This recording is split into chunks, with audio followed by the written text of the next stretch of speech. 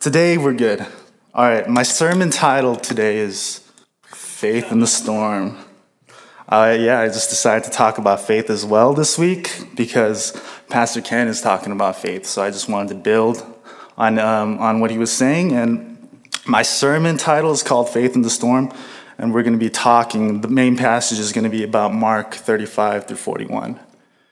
And I'm going to read this passage out loud, and then please join.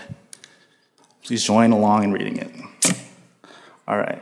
On that day when evening had come, he said to them, "Let us go across." Are you guys reading aloud? Oh, shoot. I'm sorry. Don't read aloud. I'm going to read out loud. You guys silently read along with me. So on that day when evening had come, he said to them, "Let us go across to the other side." And leaving the crowd behind, they took with them in the boat just as he was. Other boats were with him. A great windstorm arose, and the waves beat into the boat, so that the boat was already being swamped. But he was in the stern asleep on the cushion, and they woke him up and said to him, "Teacher, do you not care that we are perishing?" He woke up and rebuked the wind and said to the sea, "Peace, be still." Then the wind ceased, and there was a dead calm. And he said to them, "Why are you afraid? Have you still no faith?" And they were filled with great awe and said to one another, "Who then is this that even the wind and the sea obey him?" So let me pray for us. Dear Heavenly Father, as we reflect on your words today, Lord, I pray that these lessons can become tangible in our lives and just ways we can apply these stories and lessons, and let us just learn from these stories, and just the best way we can apply these to our lives, and let us come here with open hearts and an open mind to learn. We pray all these things in your name. In Jesus' name I pray, amen. So, I'm going to recap the passage. The disciples had just been with Jesus, and they had seen Jesus do all these miracles. They saw Jesus, just right before this, they saw Jesus multiplying the breads and multiplying the fish to be able to feed the many thousands of people that were there.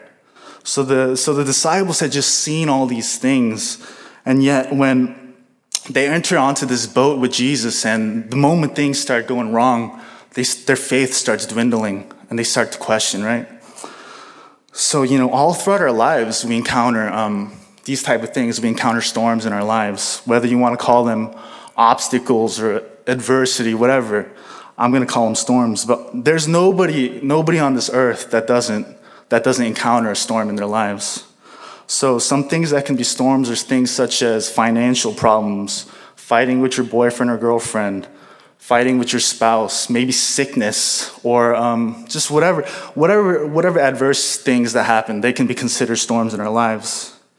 And a lot of times we get confused or we get angry and we ask, why God? Why is this happening to me? And the worst part is, some of us can start to lose our faith in God, right? Our faith in God becomes weakened, and we just really question if God is there or if God is even real. So we find that these disciples start questioning Jesus, even though they had seen all these things happen previous. And this is kind of like us. We see the goodness of God. We've seen God answer our prayers. We've seen God do these things. But the moment, something bad happens to us or some hardship comes up, we go, "God, are you really there? Or are you even real? Or like, God, why are you doing this to me?" So we see that these storms enter our lives, and they can sometimes cause us to question God and question our faith. So what can we learn from this passage, and how can we apply this to our lives? Well, before I get into that, I want to read what faith is, what the Bible says faith is. And the Bible says faith is the basic ingredient to begin a relationship with God. Faith is the assurance that the things revealed and promised in the Word are true, even though unseen, and gives the believer a conviction that what he expects in faith will come to pass. So Hebrews 11:1 says, "Now faith is the assurance of things hoped for, the convictions of the things not seen." So faith is knowing in the promise of God, even though we don't see these things. But faith is having to know all that, even though you don't see how these things will come to pass, you'll know eventually God will stay true to his word and bring you the completion of that promise. So I got 4 points here, and my first point is Don't be like the disciples who have no faith. In this verse right here, it says, "Teacher, do you not care that we are perishing?" And these are the words of the disciples to Jesus. The moment that water starts getting into the boat and the moment that the storm starts creeping up on them. And you can almost hear like the reproach in their words when they're speaking to Jesus. Like, "Jesus, do you not care that we are perishing?" Or you can even think that they might be whining, right? "Jesus, don't you care that we are perishing?" These are the words the disciples spoke to Jesus. They were questioning him. They might have been fearing for their lives. Some might have been even angry with Jesus, right, for following him onto that boat and questioning him, like, "We followed you here, but you're going to let us sink. You're going to let us face harm." So they feared for their lives at that moment, and we could see that by the question that you could see this fear in their and just the fear that they had. And the thing Jesus is trying to say when he says this, he says, "Why are you afraid? Have you still no faith?" What he's trying to get at is that fear and faith are mutually exclusive things. Fear and faith are mutually exclusive. So what is mutually exclusive? It means being related such that each excludes or precludes the other. Mutually exclusive events, or incompatible. So what Jesus is saying is that if you have faith, you should have no fear. And if you have fear, that means you don't have faith. That's a pretty extreme statement, but that's exactly what Jesus is saying. Saying, if you have faith in me, you should not have fear. And if you do have faith in me, you'll know that I will keep my promises to you. So fear not is actually used 365 times throughout Scripture. So it's a phrase that is used many, many times. And even if it was just used 100 times, it's very important because it comes up 100 times in the Bible. But the fact that it comes up 365 times is showing just how important that commandment or that theme is in Scripture. So fear not, because God is with you, because God will take care of you, and God will bring you protection or bring you salvation or fulfill your promises, the promises that he has for you. So I got a question to ask us. We're so quick to praise God, right? When things are going good for us. We go, God is great when things are going great for us. Maybe we get a promotion or we get a raise or something good happens to us. We go, yay, God. But how about when things suck for us, right? Or when things aren't going so great for us, or when some hardships arise? Why don't we also say, God is good at those times? I think it's because our faith in God is lacking and something that we can improve on. And to be honest with you, I for sure have this type of faith as well. Sometimes my faith is conditional, and the conditions that arise is mutually correlates to how strong my faith is. For example, sometimes I'll say stuff like, if something happened to my mom, God, I don't know how I could continue to follow you. But that's not what faith is, right? That's not what faith, that's conditional faith, and God doesn't really want conditional faith. He wants that faith where even though you don't see the outcome, even in the storm, the outcome looks bleak, you know that he will keep that promise to you. That's what faith is all about. So if we view him as good only in the good times, then he's nothing more than like a Santa Claus God, right? Someone who's good when it's good, and when you're bad, your situation in life gets bad. And for me, I don't want a Santa Claus God. God is way more than a Santa Claus God to me. So faith in God is real when we believe in the goodness of God in the bad and the good times. Matthew 13:20-21 says, "The one on whom the seed was sown on the rocky places, this is the man who hears the word and immediately receives it with joy. Yet he has no firm root in himself, but is only temporary, and when affliction or persecution arises because of the word, immediately he falls away." So this illustrates a man whose faith is very shallow. At the hearing of God's words, immediately he springs up and his faith is supposedly strong. But when affliction or persecution arises, he immediately withers away because his faith isn't rooted in anything. It's a very shallow faith, and his faith, there's no foundation behind that faith. So, point number 2. So why do these storms arise in our lives? Well, sometimes we encounter storms in our lives because God is testing our faith and or punishing us. But before I get onto this point, I want to say, if a family member dies or someone gets cancer, something bad happens to you, I'm not saying that's God testing your faith or punishing you. That's a tragedy, okay? It really is. It's a tragedy, and it's not God testing your faith. But what I'm trying to say is, when these storms do come into our lives, take a moment and reflect, and just think of the possibility that maybe God is testing our faith and or punishing us.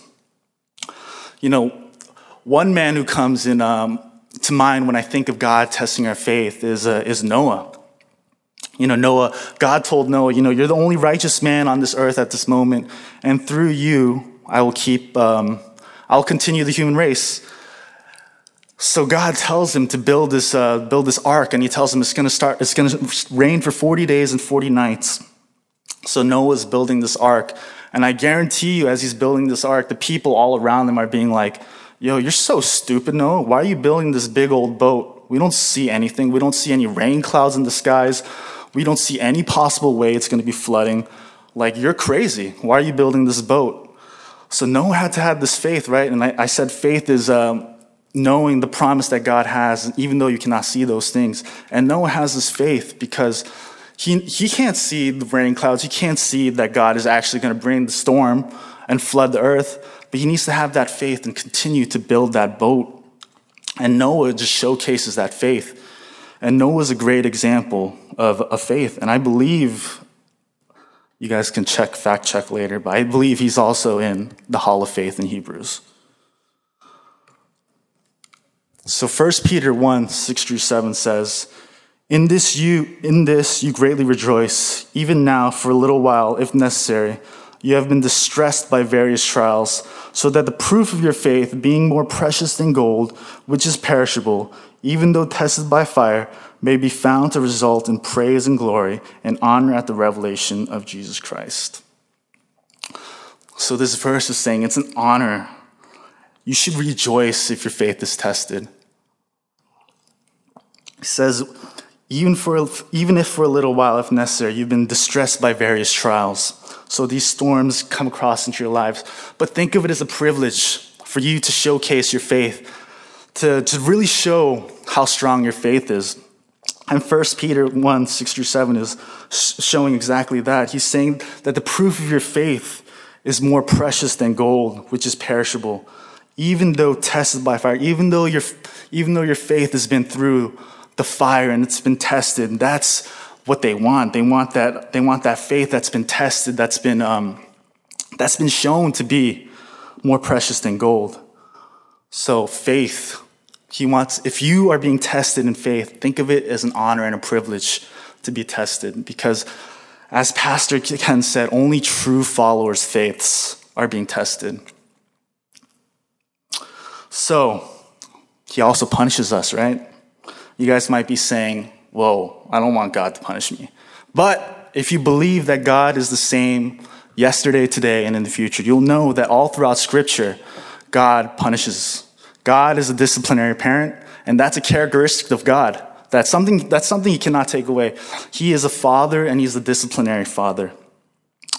So, we can talk about the Israelites having to wander 40 years because of their disobedience, or we can talk about Jonah being punished for disobeying God and going to Tarshish instead of going to Assyria. And now he had to be swallowed up by the whale. There's many stories of God punishing the people that he loves. And I want to read Hebrews 12, 5-11. It's super small, I'm sorry. But I'll read it to you guys out loud. And it says, "Have you forgotten the exhortation that addresses you as children? My child, do not regard lightly the discipline of the Lord, or lose heart when you are punished by him. For the Lord disciplines those whom he loves, and chastises every child whom he accepts. Endure trials for the sake of discipline. God is treating you as children. For what child is there whom a parent does not discipline? If you do not have that discipline in which all children share, then you are illegitimate and not his children. Moreover, we had human parents to discipline us, and we respected them. should we not be even more willing to be subject to the Father of spirits and life? For they disciplined us for a short time as seemed best to them, but he disciplines us for our good, in order that we may share his holiness. Now discipline always seems painful rather than pleasant at the time, but later it yields the peaceful fruit of righteousness to those who have been trained by it. So just as I said, it's a privilege, it's an honor to have your faith tested by God. And you should take it as a privilege that God punishes you, because if he doesn't punish you, then just as this verse says, he doesn't consider you a child, right? You're an illegitimate child. And I'm sure not many of us are parents here, but the people for the ones who are parents, you're not going to let your son or daughter just be a complete rude person, right? You're going to discipline them because you love them and you want to steer them in the right direction. And because God loves us as well so much, he's not going to leave us where we're at. But when we start to sin or just live lives that aren't in line with God, he's going to gently nudge us or violently nudge us in the direction that he wants us to go to. And it says right here, it always seems painful rather than pleasant at the time. And it's true. When you are getting punished at the time, it is painful. But if you reflect on that punishment, you'll see the righteousness that God is training you to have. And I have a story for myself I can relate. I for sure have been punished by God. And at the time, I asked God, why are you doing this to me? And a little background, I was going to Biola, and I signed this honor contract, and I broke the honor contract, and I ended up getting suspended for the year. And at that moment, I was like, God, did you bring me to Biola just for me to get suspended, for me to basically make a fool out of myself? But God was saying, no, the reason this happens is because you're not living a life that's pleasing to me. Your life is not in line with what I have for you. And he basically punished me. He took me out. And now, reflecting on that time, it was definitely very painful for me. I was very, very ashamed, very sad, and, I felt felt pretty crappy. But now reflecting back on it, it's probably the best thing that I'm not there anymore, because now I get to go to Azusa Pacific University. Yeah, APU. And I love it. I just got to meet so many cool people at APU. I get to see the professors, and APU has helped me grow so much. And now I see the goodness that he had in store for me, even though he was punishing me at the time. So point number 3. God can use these storms as an opportunity for us to turn to Jesus. I mentioned at the previous point, the storm of our lives are also pointed by God for certain reasons. As I mentioned, it could be a punishment or it can be a test of your faith. But also, he uses these storms for you to reorient yourself towards Jesus. Sometimes when God brings these storms in our lives, we might have replaced God with something that, almost an idol, something that we turn to when a problem arises. It could be, for example, drinks, or it can be drugs, or it can be watching Netflix, whatever.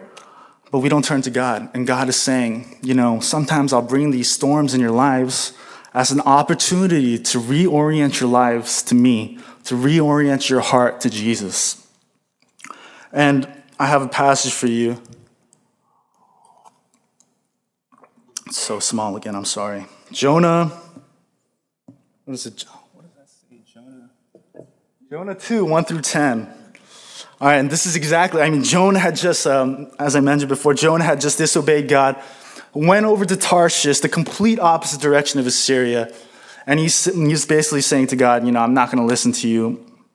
I don't want to do what you're saying. So God brings a storm into his life. So Jonah is forced to examine himself and to basically reorient himself to Jesus. To reorient himself to God.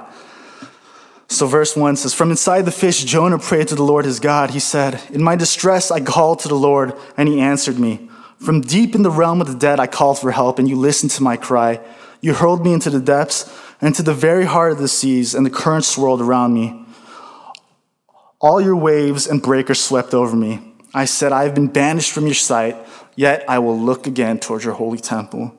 The engulfing waters threatened me. The deep surrounded me. Seaweed was wrapped around my head. To the roots of the mountains I sank down, and the earth beneath barred me in forever. But you, Lord my God, brought my life up from the pit. And when my life was ebbing away, I remembered you, Lord, and my prayer rose to you, to your holy temple. To those who cling to worthless idols, turn away from God's love for them. But I, with shouts of grateful praise, will sacrifice to you. What I have vowed, I will make good. I will say salvation comes from the Lord. So Jonah was forced by this literal storm, right, to basically see that Jesus or God was the only way.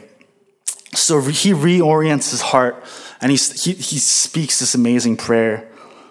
Even when the things were looking so bleak for him, because of the situation, he had no choice but to turn to God. And sometimes those are the reasons storms come into our lives. It forces us to reorient our hearts and reorient our visions to God. And this verse, Psalms 46, 1 through 10, sometimes, in the storm, when we're in the midst of the storm, we forget that God is God. We forget that he's still the King of Kings, the Lord of Lords, sovereign over all, because the storm seems so crazy to us.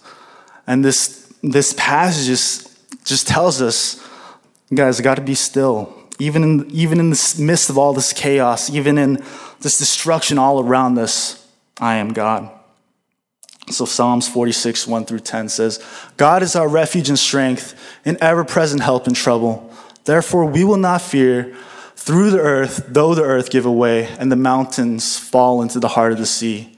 Though its waters roar and foam, and the mountains quake with their surging, there is a river whose streams make glad the city of God, the holy place where the Most High dwells. God is within her. She will not fall. God will help her at break of day. Dude, there's no way I can read that. Okay, sorry. Nations are in uproar. Kingdoms fall. He lifts his voice. The earth melts. The Lord Almighty is with us. The God of Jacob is our fortress. Come and see what the Lord has done, the desolation he has brought on the earth. He makes war cease. To the ends of the earth he breaks the bow and shatters the spear. He burns the shields with fire, and he says, be still and know that I am God. I will be exalted among the nations. I will be exalted in the earth. So even in the midst of our storms, even in the midst of chaos, hardships, guys, we gotta be still and know that he is Lord, and that he is God, even in those times. So my last point, Jesus calms a storm and restores us in it. So when we turn in faith to Jesus in the storm, he restores us in it. Verse 39 says, he woke up and rebuked the wind and said to the sea, peace, be still. Then the wind ceased and there was a dead calm. Just as Jesus is able to calm the storm here, he's able to calm the storms in our lives. Jesus can literally say, peace, be still, and the chaos in our lives will disappear. We just need to turn to faith. We need to turn in faith and come to Jesus. And guys, when I say what makes God or what makes Jesus so great and so different from, other religions' God, is that this Jesus, he doesn't watch us suffer in the storm, but rather he comes around us and he's inside that storm with us. And inside that storm, he's affirming us. He's saying, Eugen, or let's say Joe, I still love you. I still remember you're my son. I have not forgotten about you. Through this, we'll get through this together. And whatever the storm broke off from you, whatever the storm damaged of you, in that storm, when you turn to faith into Jesus, Jesus starts restoring you and starts building you back up. And 1 Peter 5, 9 through 11 says, resist him, standing firm in faith, because you know that the family of believers throughout the world is undergoing the same kind of sufferings. And the God of all grace, who called you to his eternal glory in Christ, after you have suffered a little while, will himself restore you and make you strong, firm and steadfast. To him be the power forever and ever. Amen. So this verse says, standing firm in faith. and he himself will restore you and make you strong. Last time I preached, I said Jesus gives meaning to our suffering. Why does he do that? It's because Jesus suffered, and Jesus knows what suffering is all about. He came as a deity, as a God, right? And he came into probably the lowest class of people at the time, the Jewish people. And he became the lowest of the lows. He came as a God to a human being. And not only that, he had to endure the suffering for our sins. He was crucified, he was beaten, he was humiliated. And just imagine, you're a God, and all these things are happening to you. So just imagine the humility he had, and just know how much suffering he had to endure. And I have a little clip for you that I believe kind of shows the affirmation or the restoration that God gives you, or that Jesus gives you while in the storm. I'm just going to play that clip. Yeah, so just like that clip, in the storm, God's reaffirming your identity, rebuilding you up, just showing you how precious you are to him. So I'm going to leave with a verse that kind of showcases for me what real faith is about. It's Habakkuk 3:16 through 18. And Habakkuk is a prophet who is foretelling the coming destruction brought on forth by the Babylonians. And he knows that Israel is going to be completely wiped out, and he's not even sure if his life is assured. So Habakkuk 3:16 through 18 says, I heard and my heart pounded, my lips quivered at the sound. Decay crept into my bones, and my legs trembled. Yet I will wait patiently for the day of calamity to come on the nation invading us. Though the fig tree does not bud, and there are no grapes on the vines, though the olive crop fails, and the fields produce no food, though there are no sheep in the pen and no cattle in the stalls, yet I will rejoice in the Lord. I will be joyful in God, my Savior. So let me close us in prayer. Dear Heavenly Father, we just come humbly before you, Lord. A lot of us can definitely work on faith, Lord. And we just ask you to guide us in this journey, to strengthen our faith, to really stay steadfast and reflect on the promise that you have for us. Even though we cannot see those things, just give us the faith that we can endure and we can see that promise come to be, the fulfillment of your promise, Lord. We just come humbly before you, Lord. We pray all these things in your name. In Jesus' name I pray. Amen.